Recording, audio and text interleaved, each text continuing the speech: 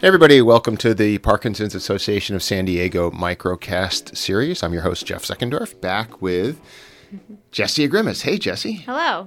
Jessie is a doctor of physical therapy. She's the co-founder of Neurolab 360, which is one of the coolest physical therapy places that we've ever seen here in San Diego. Well, seen anywhere, but they happen to be here in San Diego. It's the coolest in the world. The coolest in the world, the greatest of all time. So I want to talk about something a little bit differently for this next few minutes, and that is care partners.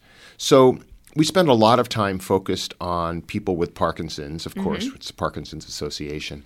But an integral part of anybody's life with Parkinson's is their care partner. This is a group of people with angel wings. Yes. There's no question. Care partners occasionally get so wrapped up that they lose track of their own fitness and well-being. So from your perspective, from physical therapy, exercise, what's the most important thing that you see we can do to help care partners? I think one of the most important things is just providing as much support and guidance and answering as many questions as possible that the care partners may have, because I think that we often see care partners that are a little bit overwhelmed and they have a lot of different questions but don't get to spend as much time asking those questions. The mentor program through Parkinson's Association I've seen be really helpful for that. But then just reminding them that they need to take care of themselves, or else it's very difficult to help take care of somebody else.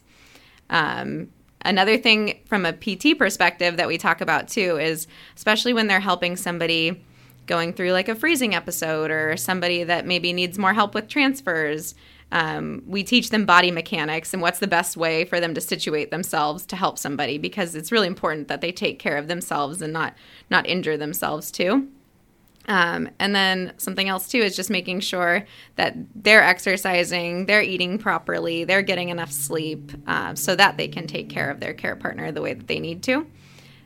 We actually have some of the care partners for some of our clients that come here at Neurolab 360. When they come in, we allow them to exercise while they're here, too. So they'll like hop on the elliptical or walk on the treadmill while our client is working with us. And I think that's really awesome because they're taking care of themselves in that moment. Have you done any training with the care partners to help the people they're taking care of, to guide them through exercise in proper form, proper technique, things like that? Yes, definitely. And one of the biggest things is kind of teaching them how to help cue big amplitude, because people with Parkinson's have a lot of trouble making big amplitude movements. And so their movements start to get smaller and they don't notice that they're smaller. To them, it feels normal. And so if that care partner can be there to help cue them on the size of their movements, that's one of the most helpful things for what they can cue in terms of exercise.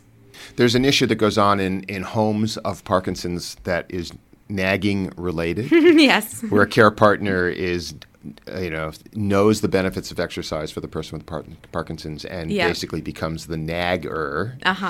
And so do you see in any way your role at Neurolab 360 when you're putting people through an exercise program to create some accountability and to maybe take some of that pressure off the care partner? Yeah, definitely. Sometimes I'll even tell the care partner, don't worry, take a little break. I will cue the exercises right now.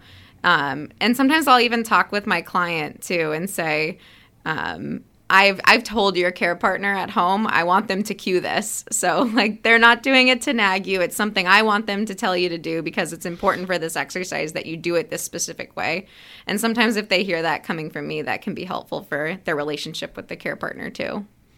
Yeah, and I think as you said, keeping care partners strong, both physically, mentally, emotionally, all that is such a critical piece of this, the whole package of Parkinson's. It's more than just you with Parkinson's, right? Right. It's a village for sure. Yeah, definitely agree with that. All right, a little insight into care partners.